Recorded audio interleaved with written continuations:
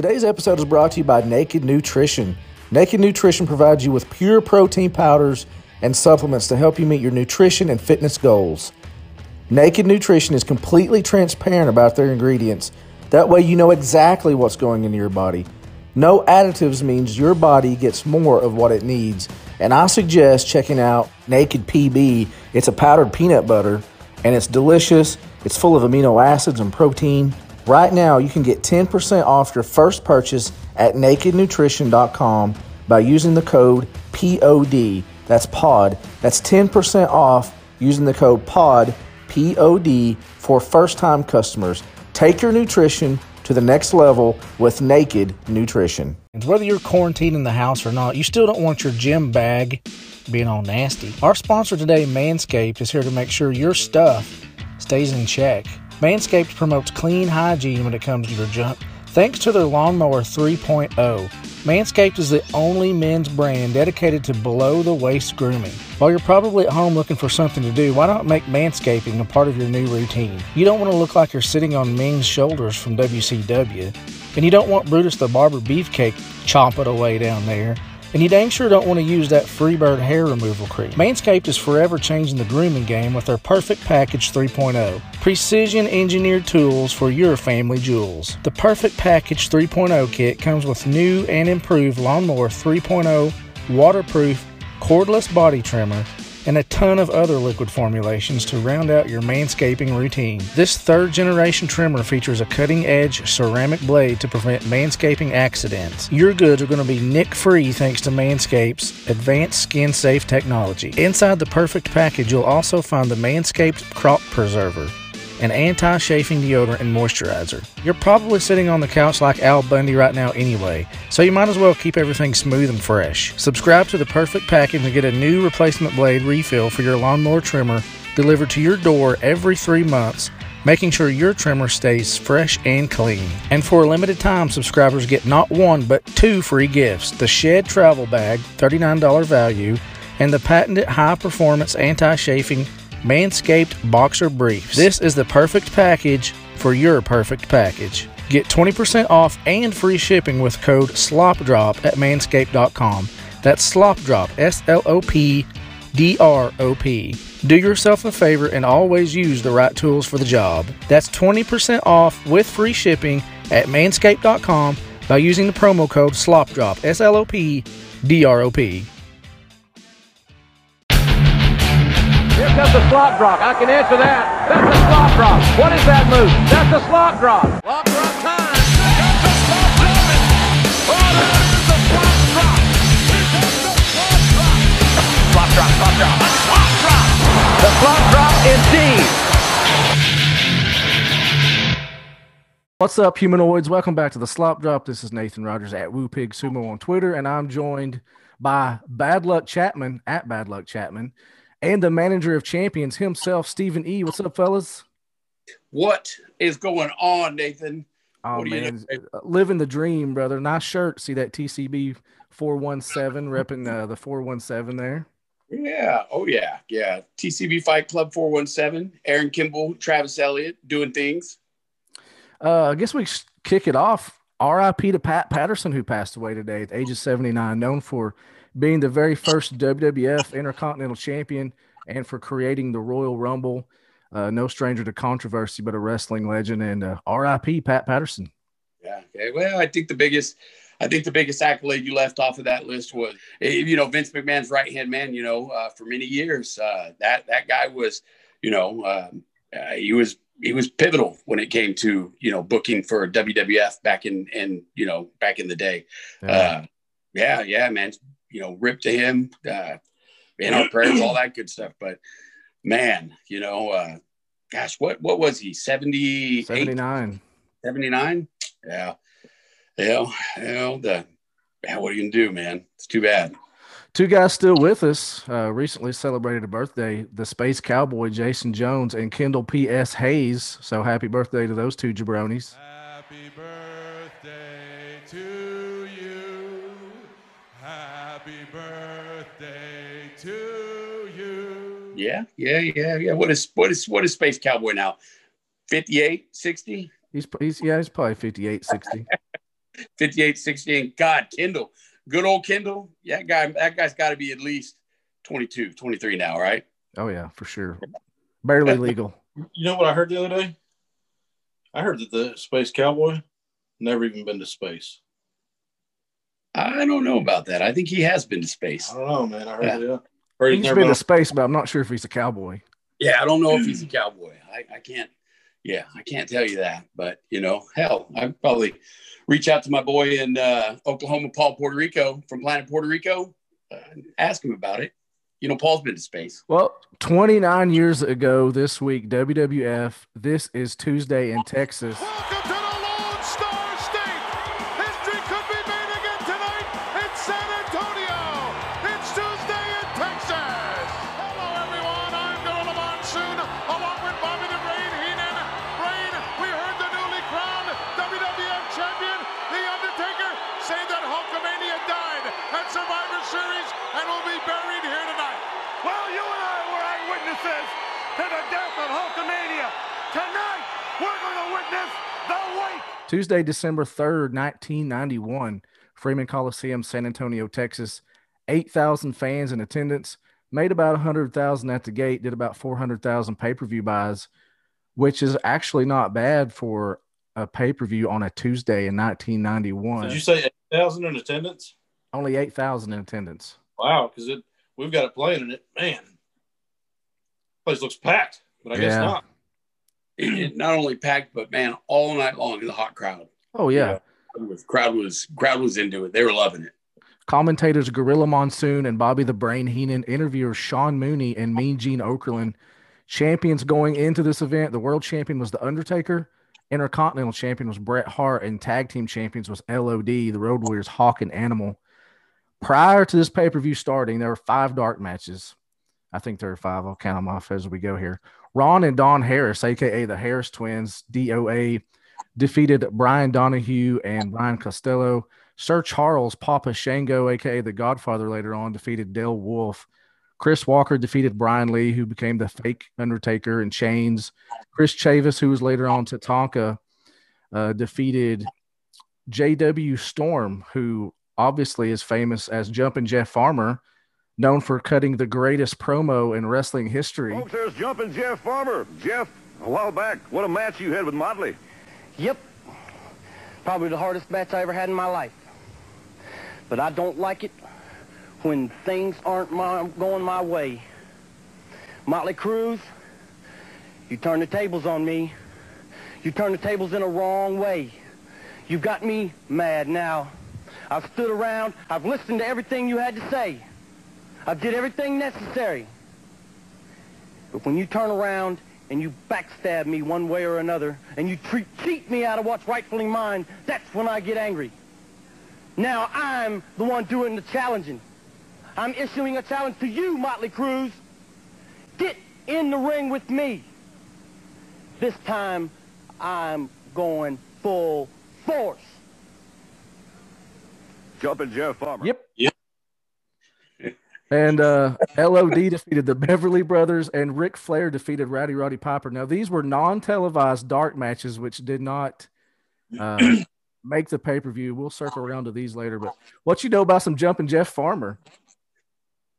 That is probably the one promo that at any given time I could repeat word for word.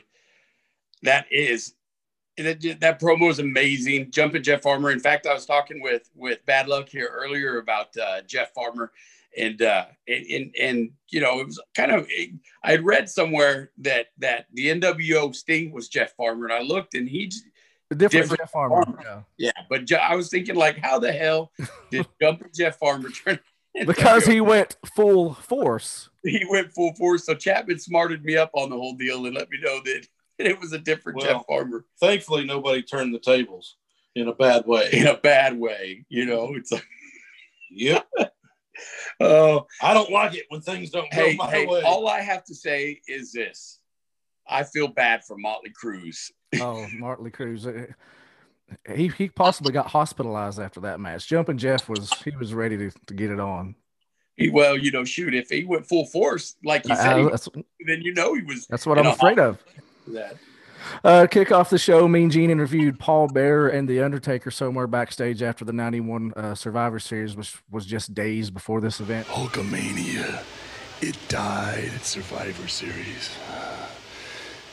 Now, the only thing left is this Tuesday.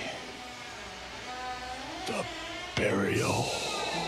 Undertaker said at Survivor Series he killed Hulkamania, and this Tuesday in Texas he will bury it. This statement is a little ironic considering what was happening behind the scenes. We'll touch on that later. Undertaker had debuted only 1 year prior to this, just days prior, defeated Hogan to capture the world title. First, you okay there, Chapman? Coronavirus. You got the Rona? No.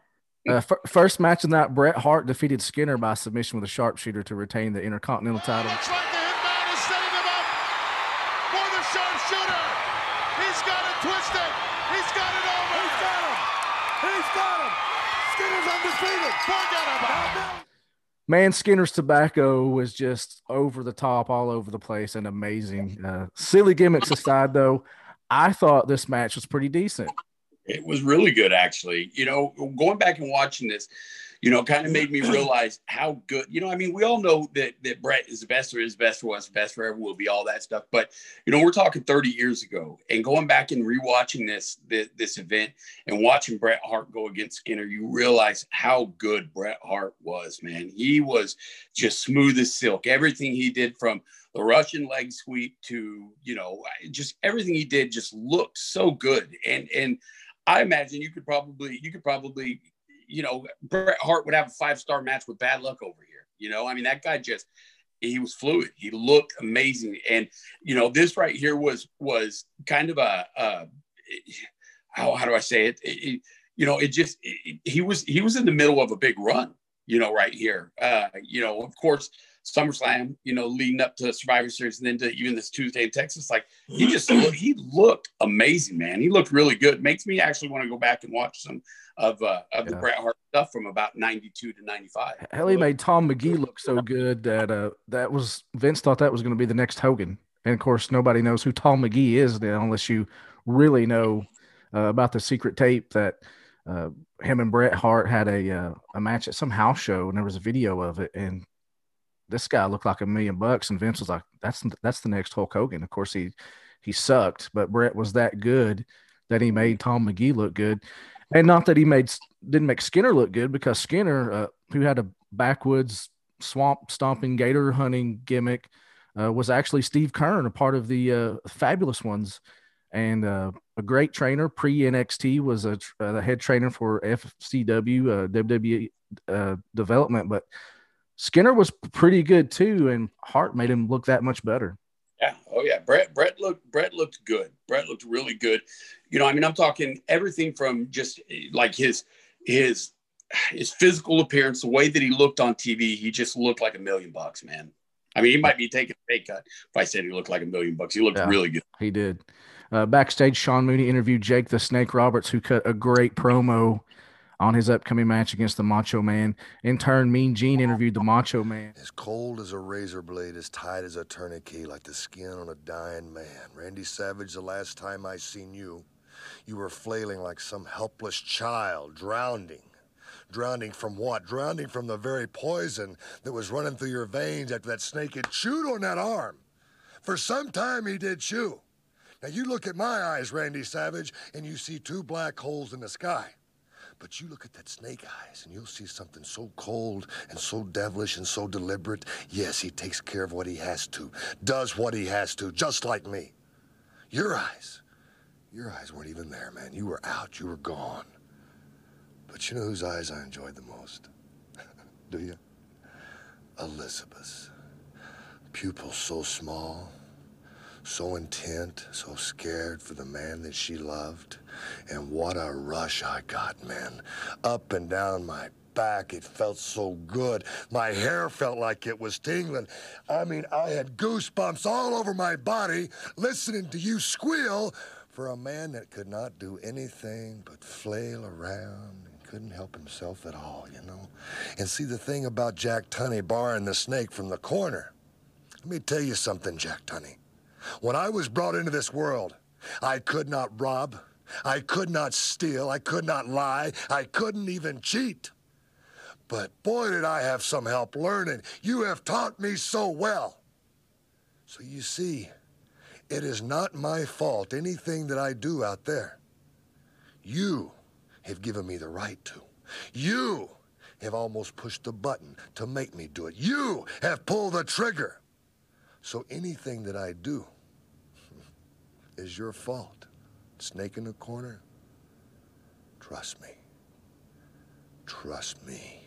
Trust you, Jake the Snake Runners? That's what you want me to do? You want me to trust you? Well, you've taught us not to trust you. Yeah, you've taught us that way, yeah. The way that you are and things that you say. Because we already realize, yeah, that you get a rush, yeah. When a snake and the venom flows through my veins, that gives you a rush. You've told us that, yeah.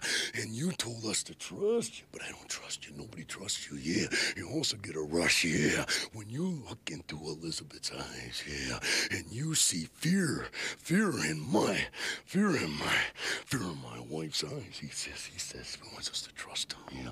Well, listen, yeah, I am gonna tell you something. You better not trust me, and I'm not gonna trust you.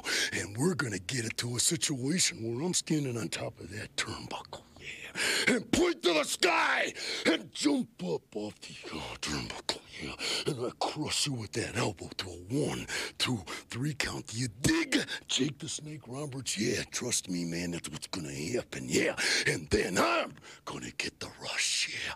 Oh, yeah, I'm gonna get the rush right there, yeah. My rush is gonna be when I look into Elizabeth's eyes after the 3 count, and you're down and defeated and destroyed, and love and admiration is flowing from Elizabeth's eyes right there. That's my rush. Which leads up to the second match. Now, leading up to this, Macho Man was brought back from retirement after about a week before this. Jake made his Cobra bite Savage in the arm. Yes, even though an angle that actually happened, I still remember that, man. I can remember this.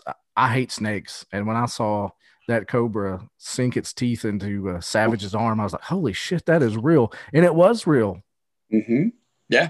Well, you know, if you haven't went back and heard Jake talk about that and talk about leading up to that and what Randy made him do before they went out to do that, man, take you a second. I think he told the story. The first time I heard it, I think he was on the Howard Stern show.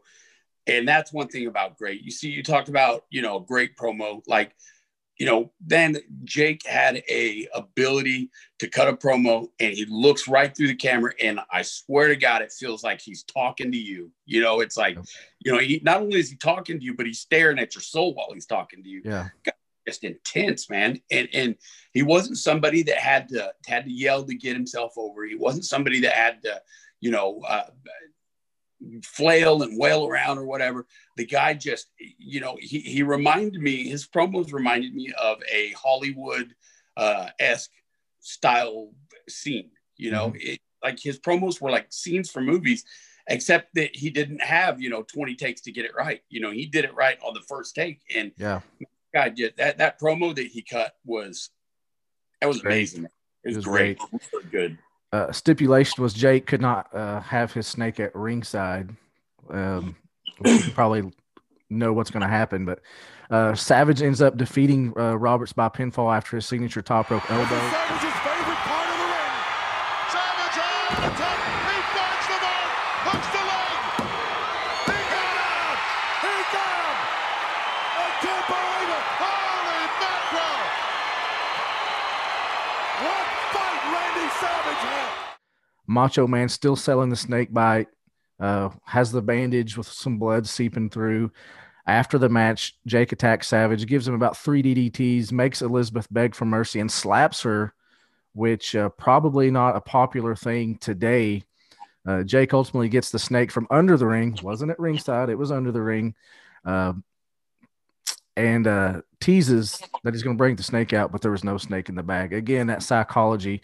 Great match, great psychology, hot crowd, just had them in the palm of their hands.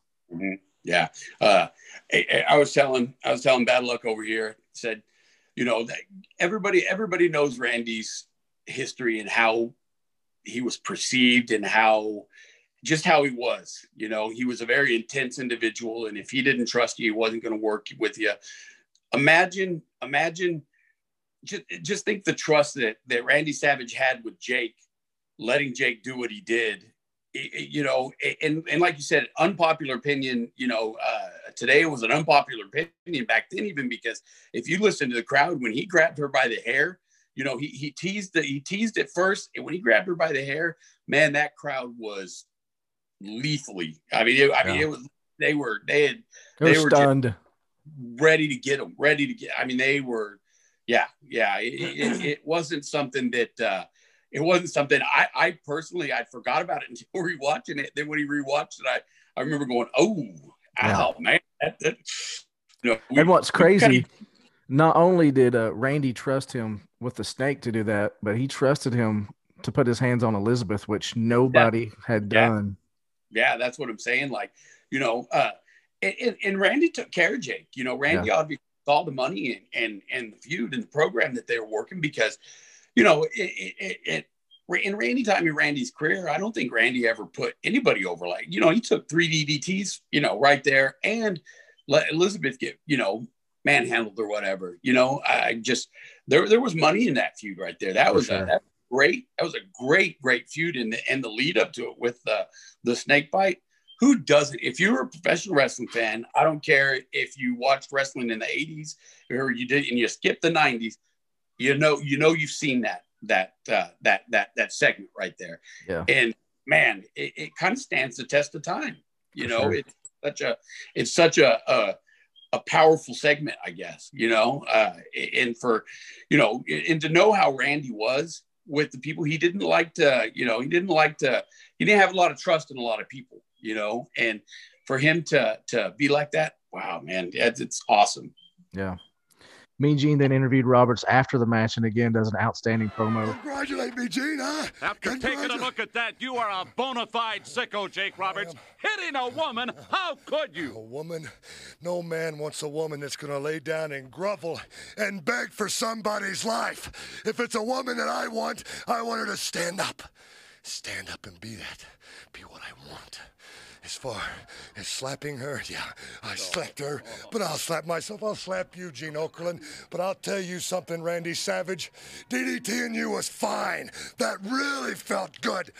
But the best feeling I've ever had in my life is when I grabbed a hold of your woman's hair, man, and jerked her up off of her knees. That was good. And then when I put my hand across her face, my man, it felt so good I should have to pay for that. Yeah, I would pay to do that. So the next time you think about crossing this snake's path, and a snake chooses its own path where nobody else wants to go, you think about it again. But if you do decide to, please do me one little favor. I'm begging you. Please bring her back. Let me touch her again. Oh, get out of here, please, Robert. I can cultivate her into something that even I could want. Please. I could do that. Trust me. Trust me. Please. I refuse to. Gorilla Monsoon, let's get back. Get out of here. Get the hell out of here. Third match, the British Bulldog defeated the Warlord by pinfall with a crucifix. Two big muscled up dudes here, which usually means a lot of rest holds, which is kind of what we got. Bulldog, we've talked about a lot. Future Hall of Famer. The Warlord looked like $1 million. You know, you're talking about how Bret looked great earlier. Warlord looks pretty good here. He's mostly known for being in tag team Powers of Pain with the Barbarian. Surprisingly, never held any titles in the WWE. Never had a great singles push. But I think, man, he could have been pushed to a much bigger star. Especially today's times. But Batista says that Warlord was his favorite wrestler growing up. Well, you think about it. Think about this. You know, Davey Boy Smith at this time, when he came out, you know, you look at him, guy just looked like $1 million, man. I hate to throw that around, but you just phenomenal. You look great, you know, physically. Almost as good as Chapman.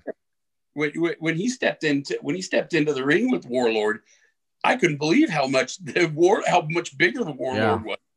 I mean, it was, you know, not only in height, I think we looked it up, and they build Davey Boy at 5'11", you know, and they build Warlord at probably 6'6", but he was every bit of 6 inches bigger than Davey Boy, just huge. And his traps, man, he looked like they just were about to bust out. Backstage, Sean Mooney interviewed an enraged Macho Man Randy Savage, who blamed himself for what happened to Elizabeth. Degraded Elizabeth. Snake degraded her, yeah. And I'll never forgive myself. It's the worst day of my life that I let him do that. You laid your hands on Elizabeth. You laid your hands on Elizabeth. It's my fault. It's my fault. Man. You said something about hanging with you, show you the dark side. Let me tell you something, man. Let me tell you something right now. Let me tell you something right now. I'm gonna get you, man. Yeah, I'm gonna get you. And there ain't gonna be no stopping me, man. I'm gonna get you. You can trust me that I said that. You already got what you wanted, yeah. And I didn't even get a piece of you. I didn't even get a piece of him. I blame myself. Man, I'm telling you. Touched Elizabeth, man. Touched Elizabeth. Unbelievable, man. That's it. It's over. It's over. No control, brother. Man, I'm telling you right now, man. I'm gonna get you here. I'm begging right now. You made her beg, huh? You ain't seen nothing yet. I'm telling you something right now. I'm gonna get you! And I'm telling you something, man. I'm telling you, it ain't over. It ain't even started. You understand that? You understand that? I blame myself. I'm gonna get you. Yeah! Said things were not over between him and Roberts. Again, another great promo. I mean, it's no Jumpin Jeff Farmer promo, but still good stuff. This feud, and I know we've talked about it a lot, but it worked so well because it was believable. You know, from the promos to the ref selling, the snake in the bag, to the actual snake bite, to the ring psychology, even to Elizabeth. Kudos to her for playing Miss Innocence. You know, it's funny. I mentioned earlier to Chapman that, you know, Elizabeth, in her WWF days, you know, I'd say 86, 87 through her run, you know, she portrayed that princess, I guess, the princess of the WWE or whatever. You know, I was such a big fan of that character, where once she went over and become, you know, NWO Elizabeth, she just didn't hold the same like it did when she was, you know, the queen, you know, right. Or not, but the princess is the best way to put it. Right. She, you know, that character, and you might look at it and think, oh, well, she really didn't add much to it. And, you know, she was just eye candy for Randy or whatever. But man, if you go back and you see some of Randy's promos from when he was a heel, you know, Mean Gene would be talking to Elizabeth saying, you know, hey, Elizabeth, you're looking really great. Don't talk to her. You talk to me. You know, it just, the dynamic, no matter what, no matter how much of a heel Randy was, Elizabeth was always a babyface. Yep. That was awesome. Fourth match, Ted DiBiase and the Repo Man defeated Virgil and El Matador by pinfall. DiBiase pinned Virgil with a little help from Sensational Sherry. 1, 2, 3. El Matador was Tito Santana here. For some reason, he was a down bullfighter. Virgil, Vincent, most recently Soul Trading Jones on AEW. Repo Man, you know, a year before this was Crush and Demolition. Also, he's back way before that. Crusher Khrushchev. Let me try to say that. Easier for me to say. But here he is, the Repo Man. You know, after killing it, one of the greatest tag teams in WWF history. Here he is, looking like the Hamburglar with chunks of tire tread and license plates on his entrance coat. Yeah. Sherry Martel, incredible talent, man. That got his attention. Yeah. What do you think of Sherry? Man, Sherry was fine back in the day. Yeah, I would agree with you, man. She looked pretty good. She looked pretty good, you know. Imagine sitting in the makeup chair with, doing her makeup and having, you remember all the sparkle, you know, I mean, like that probably took a long time to do. That wasn't an task. Ted DiBiase, severely underrated. We've talked about that a lot. As good as he was, didn't need the title, but damn, he deserved it. He did deserve it, but, you know, he had that $1 million belt. And that, you know, I think the last show that me and you did, we talked about that. Mm. That's the only championship he ever really needed. when he bought the heavyweight title off of Andre, I think that was classic. Oh yeah, and great part of the storyline. But $1 million belt, that's all he needed, and it just made him. I mean, he was just great. Yeah. Prior to the main event, Mean Gene interviewed Hulk Hogan about his upcoming match against The Undertaker. What led to this match? Just days before, Undertaker defeated Hogan at Survivor Series 91. Undertaker had a little help from Nature Boy Ric Flair. Flair slid in a chair to the ring. Undertaker gives Hogan a tombstone on the chair to win the title for the first time, and at the time also becoming one of the youngest champions in WWE history at only age 26.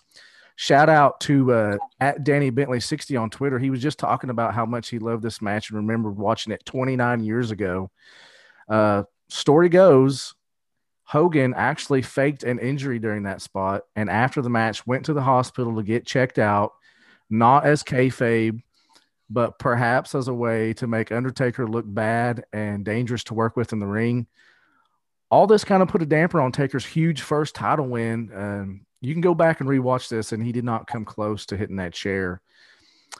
Obviously, this made Taker leery of working with Hogan due to his politics and backstage antics, and created a little animosity. It just appears that Hogan tried to sabotage Undertaker's career from the get-go, maybe felt a little threatened by him. I don't know. Again, he was only 26, and Hogan had been that golden goose for so long, and Taker recently talked about this on ESPN's Cheap Heat with Peter Rosenberg. You know, Hogan claims that I heard him on the tombstone during the pay-per-view, right? So I'm thinking to myself, like, I didn't find out till Tuesday. I knew there was going to be another pay-per-view, but I didn't know that I was going to drop the belt back and what was going on. I mean, that came up out of nowhere. But I kind of figured, like, oh, okay, maybe it's because he's telling everybody that I heard him. Hulk was still the golden goose at the time, so I'm thinking, okay, this is they're going to take this off of me because they can't trust me or whatnot. It really wasn't explained to me what the reasoning was behind it. I mean, the whole deal was a setup from the whole get-go, right? So back then, we would usually show up noon, on a TV or pay-per-view day. We show up at the arena around noon, 1 o'clock. Hogan would roll in about 4 or 5. So I remember getting there about noon, and Hogan was already there. He goes, "Hey kid, can I talk to you?" Right? So we go into one of the locker rooms, into the shower, right? That's where all the business was always done back in the day. You went into the shower, whether it was to fight, settle, whatever score, it always happened in the shower. So he's telling me, he goes, "Hey, I got this neck injury." He says, "I'm really nervous about taking your finish." And I was like, "Hulk, believe me." I said, "I will protect you. I pride myself on not hurting people. And I promise you, I will have you so tight that there's no way possible that you're going to hurt your neck." So, with that, we went on about our business. Every point during the day, I'd pass him in the hall or whatnot, I'd get remember about my neck, right? So that's all I got all day. We go into the finish, Flair comes down, slides the chair down. I pick him up. And when I tell you I had the brother secure, he was secure. Boom. I give him the tombstone. As soon as my knees hit, I hear, oh, you have all these, I was 24, 25 years old. And, I just crushed Hulk Hogan, right? That's what's going through my head. Like, they gave me this opportunity. They gave me the chance to run with the ball, and I just hurt the golden goose. So I'm just devastated, mortified, right? So they get Hogan out of the ring, and, I get the belt, and Paul Bearer and I are doing our stuff. So, I go backstage, and I was asking, "Where's Hulk at?" Right? And he's laying on Vince's office floor. So I go in there, he's laid out on the floor, he's carrying on, and I'm going in to check on him, but then here come the paramedics and stuff. So here, me and kayfabe, right? So I go behind a wall, with Shane. Me and Shane are behind the wall, and I'm having to, listen to, can you feel this? Can you do that? And then I hear somebody get my wife and kids on the phone. You can only imagine, right? Like, I don't know what the hell's going on other than the fact that I just heard the golden goose. Shane's right there telling me, he's like, Mark, he goes, his head wasn't anywhere close to touching that mat. And I'm like, no, man, I just couldn't hear it. Like, I was like, no, man, I heard him. I don't know what, I couldn't put a thought together. I just thought I'd killed him. And and we didn't have access back then to watch things back right away like we do now. So I didn't see it until Tuesday in Texas. Because the next day I think the next day I was in Hamilton, Ontario, defending the title against Davey Boy Smith or something. Monday Night Raw yet. Right. And we had house shows. So I finally got to see, but by now a lot of the boys had come up to me and they're like shaking their head like his head never got anywhere close to the mat.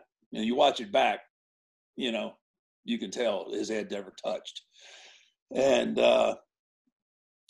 so now I'm in this precarious situation. Like, I'm still a greenhorn, right? I mean, and now I've got to confront, the face of wrestling, the biggest draw, ever. And now I've got to figure out what I'm going to do here. Like, as a man, I got to know what the hell, but I also know that it's risking my professional career.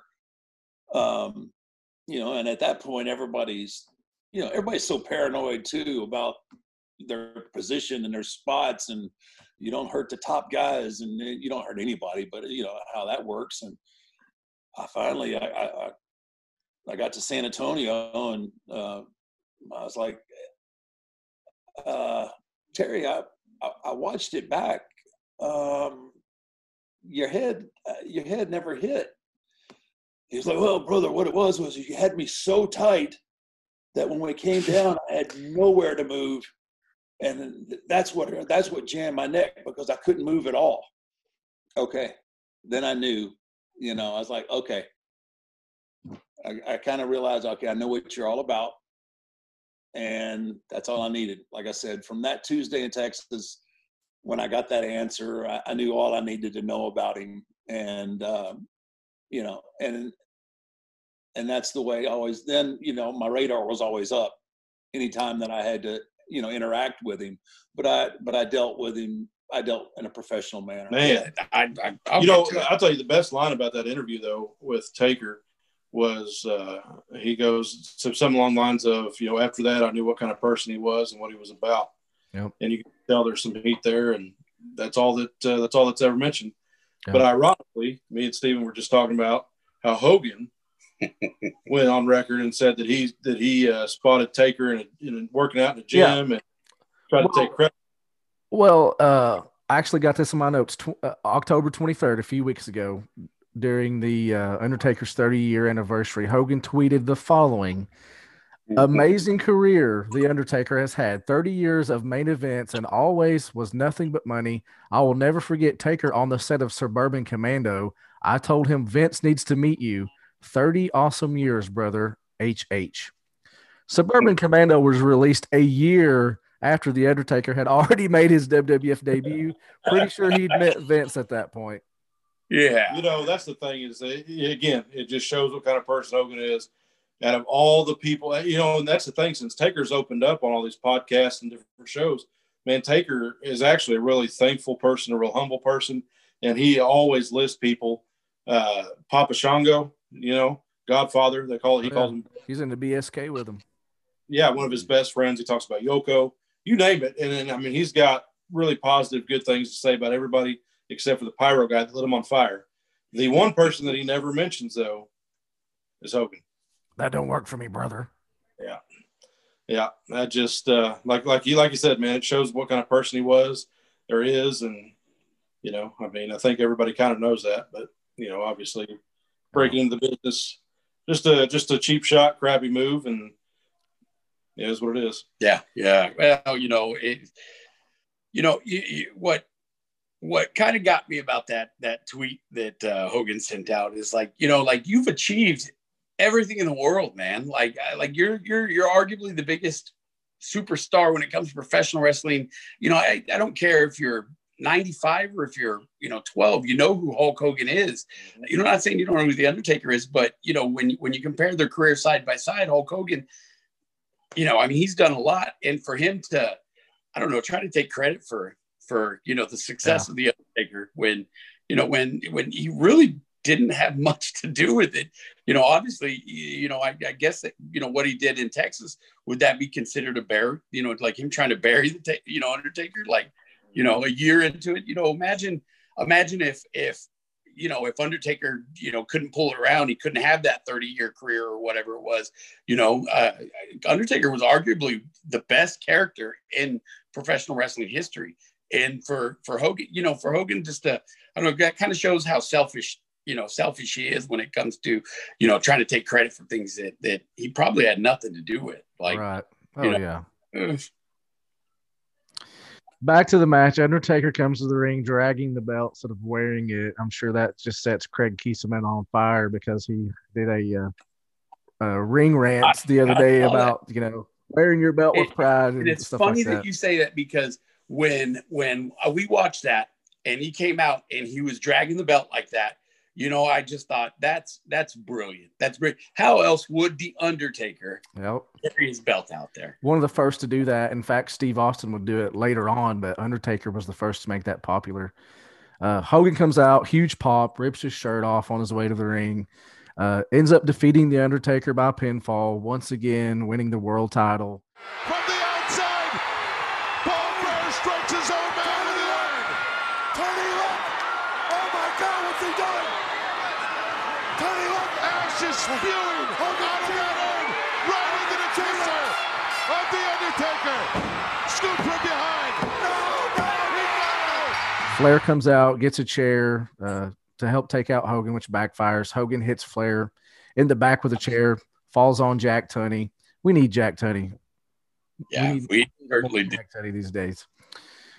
Ref is distracted. Paul Bearer goes to hit Hogan with the urn, but nails Taker instead. Hogan showing some non-typical heel moves here, and rakes Paul Bearer in the eyes, and then gets some ashes from the urn and throws them in Undertaker's face, allowing him to sneak in a schoolboy for the 3 count and steal the pin to end the show.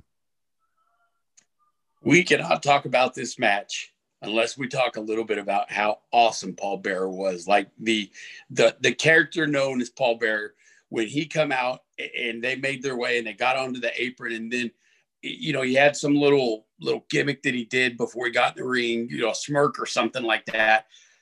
Just, I remember Monsoon, look at the look on his kisser or something. And, like just watching that whole pay-per-view in general over, 29 years later, made me realize, like, gosh, man, we really miss Bobby. We really miss Gorilla. Those guys really brought a lot to the table when it comes to announcing, and they just did an impeccable job of putting over who they needed to put over, or, Bobby doing his heel thing. It just, man, I miss those guys so much. Well, you got Percy Pringle, right? Who's this flamboyant, blonde-haired, chubby guy that's just over the top on everything. And then, everybody gives Take the credit for kind of how he evolved. But, man, that's a huge difference from Percy Pringle to Paul Bearer. And he nailed, when he'd come out and his face was turned, and, he'd do like little duck face lips off to the side or whatever. And just the way he talked and the way he made his voice fluctuate, and everything about, great. Yes, Taker, the greatest character of all time, but, man, Paul Bearer's right there as a character. Yeah. We talked about Steve Kern earlier as Skinner. Here in this pay-per-view, he's a tobacco juice just all over him. Years ago, as the Fabulous Ones, he had blonde hair, pretty boy. Paul Bearer, like you said, Chapman, back in WCCW down in Texas, he blonde hair, flamboyant, and here he is, a dark mortuary guy. So mortician. It's like if you looked at him, just like some of their early promo pics, if you weren't a wrestling fan and you looked at him, you'd go, yeah, that dude's a mortician. And he was in real life. He had a mortician's license. Yeah, that's something. Yeah.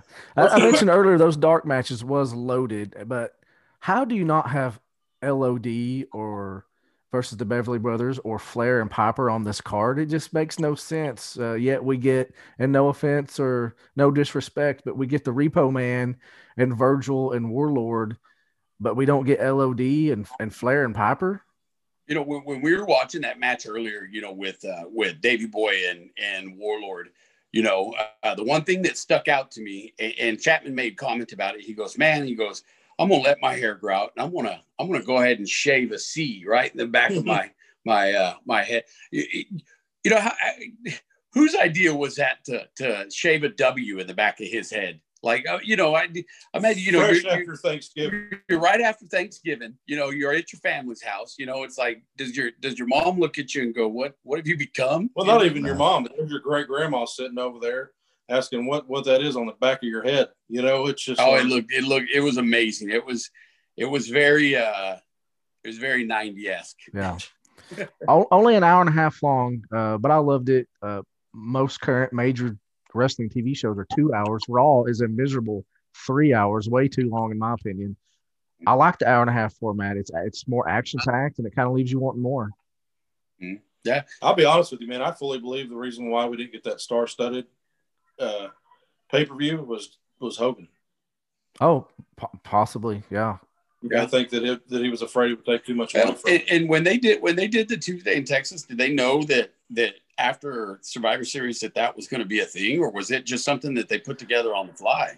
No, they knew they were going to do it, but it was like an experiment. And then, of course, we didn't see it till years later when they started doing a Cyber Tuesday. And, of course, they haven't done that in years either. But Taker didn't know going into this that he was dropping the belt. No, and I fully blame Hogan for that.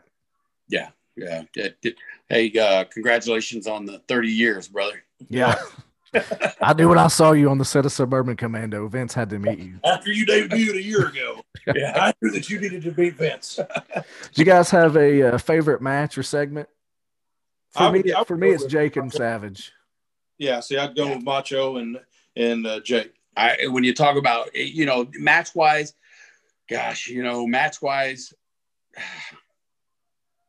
looking back on it, Hart and Skinner match-wise was actually pretty good.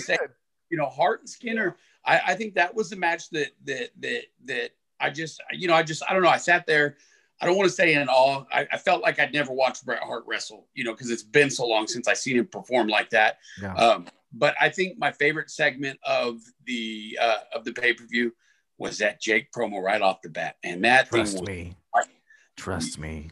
Yeah, man, I'm telling you, when he cut a promo, he just looked at I thought, you know, even watching it today, 30 years later, you know, you almost get uncomfortable watching the promo because it feels like he's talking to you, you know. It's like, well, and give credit where credit's due for a big man match with Davey Boy and Warlord. Man, that was actually a good big guy match. Yeah. Well, and you know, if you think about it, and the time frame when that took place, that was kind of the lead up to, you know, the Bret Hart Davey Boy feud, if I'm not mistaken. Where what did it SummerSlam 92? Was that the Wembley? I think so. Yeah. So, you know, Davey Boy was on the rise, you know, and so was Bret Hart, because Bret Hart needed to get rid of that IC championship to go to a house show and pin Ric Flair, you know. You know, we talked about Pat Patterson earlier being the first IC champ. I think Bret is probably one of my favorite Intercontinental champions. No. Let me tell you, greatest Intercontinental champion of all time. Honky Tonk Man. Man, I thought you were going to say 2-3 Kid. Oh, did he? Yeah, I think he did. Well, you know, honestly though, the IC belt years ago meant something. You had, you know, Razor Ramon, Shawn Michaels, Bret Hart. That's how you knew that they were going to take that step further and become the champion, you know, the heavyweight champion. Hell, Mr. Perfect. Ooh. You know, got all these guys that held that title. It was prestigious. You know, honestly, I felt good whenever Curtis Axel won it for his dad and kind of had that. But since then, I mean, it's just, I don't know who the IC champion is now. Like, it's just another belt. Are you kidding? Sami Zayn, man. What are you talking about? Are you kidding? No, dude, I tell you what, man, like, no. El Generico. Sami Zayn. I'm a fan. Nakamura. I'm a fan. I don't catch a lot of Sami Zayn matches because I don't watch a whole lot of programming right now. But when I do, I really like his gimmick, and he has one. He really has one. He's kind of an annoying little brother gimmick. Let me tell you, his best gimmick was when he stepped out of the ring and became a manager. It was getting in the ring just every great once in a while, kind of like Bobby Heenan did back in the day. Yeah, Sami Zayn's got a great mouthpiece. He's a great mouthpiece, great manager. Some of his best work was in ROH when he was El Generico. Check that out. Let me ask you one question though.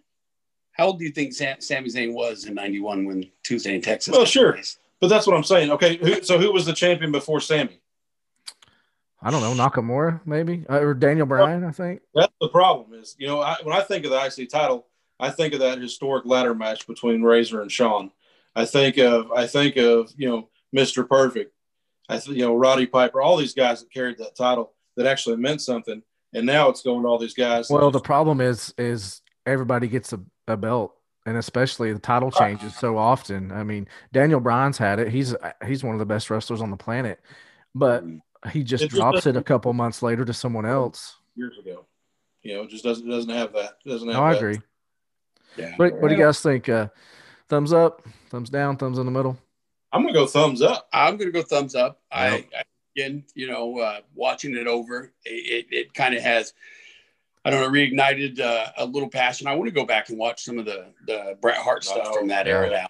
Watching that match and seeing how well he moved. And like you said earlier, we're not taking anything away from Skinner.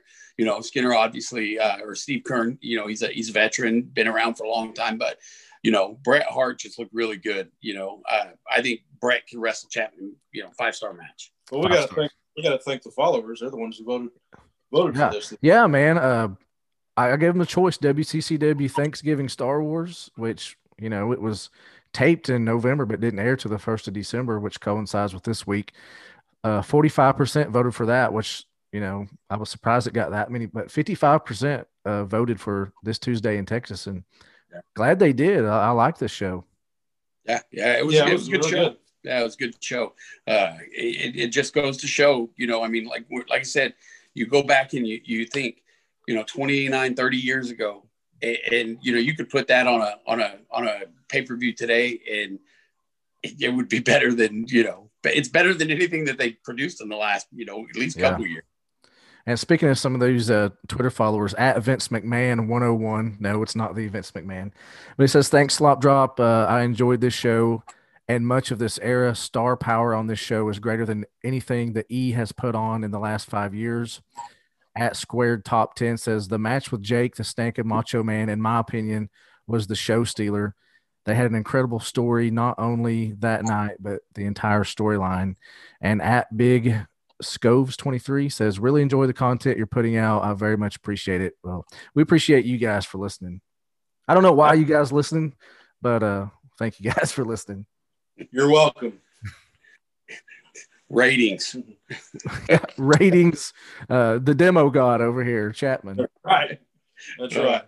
But yeah, no, it like I said, the whole pay-per-view for me was a thumbs up, just because, I don't know, it kind of took me back to the glory days, I guess. Yep. Made me feel like I was a kid again, I guess, that nostalgic, feeling that you get watching something like that. And it's crazy to think that he went on a 30-year run, and still, if he takes off 2 years and comes back, he'll be the biggest draw in 2 years coming back, or rating, put him on a pay-per-view and advertise him a little bit, and everybody will tune in. Yeah. Well, it was a throwaway pay-per-view with just top-notch stars, top-notch athletes, just great competitors. It was just, probably one of the better, and I agree, it's better than anything that he's put out in a long time. Well, if you think about it, like what could have been, what if the Undertaker would have got really, just hella discouraged about that? You're going in there, you've been the champion for 2 days, you're 26 years old, your character's been around for a year, like Hulk Hogan could have derailed that guy from every bit of momentum that he had.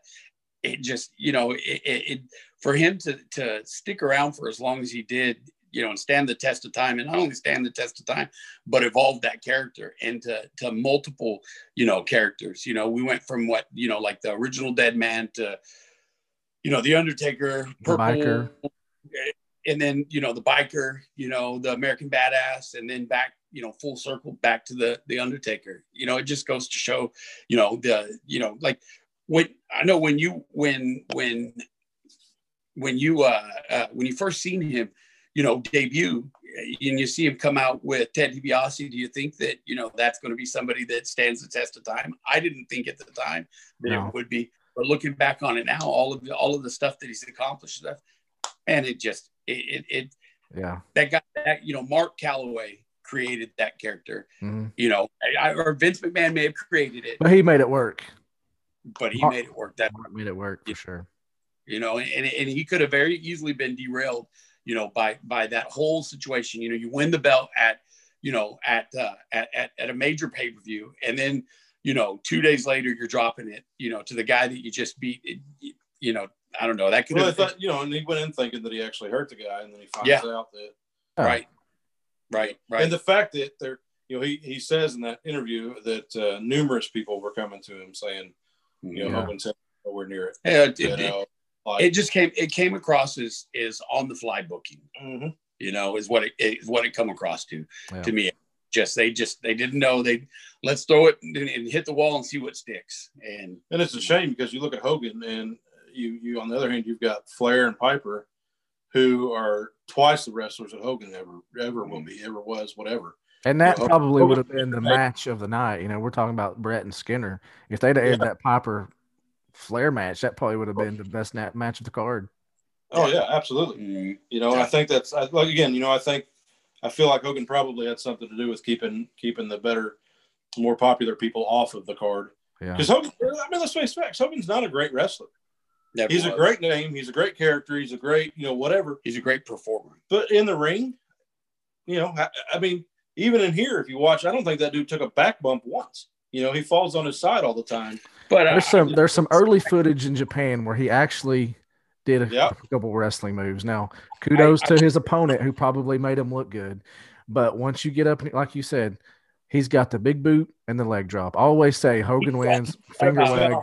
He's got about 5 moves, but it's like regardless of whatever we think about him, you can't take away that that he is Hulk Hogan. Exactly. Arguably, even more, this might be an unpopular opinion, but if you took Hulk Hogan and Ric Flair and I don't know, took them to some desolate third world country, and you put them in front of somebody who they're going to know who everybody knows who Hulk Hogan is. Everybody knows Ric Flair, but I think that Hulk Hogan is more recognizable when it comes to professional wrestling than Ric Flair. Well, so to me, a lot of that comes back to just that kind of how Hogan went with the movies and stuff and got his name out there, kind of like The Rock, right? So Kurt Angle's a great wrestler, won an Olympic gold medal with a broken freaking neck, but you take The Rock and Angle out somewhere, and same thing. Who are they going to know?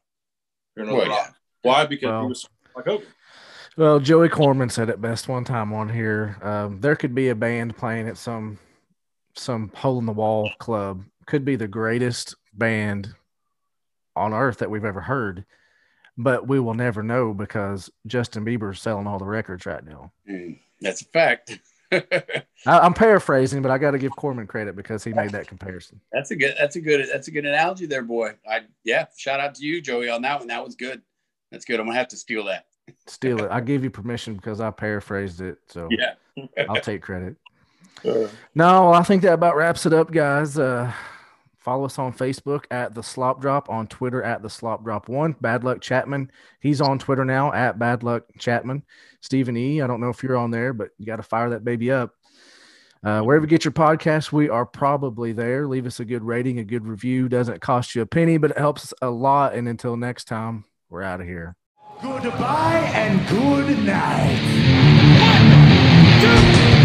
1, 2, 3.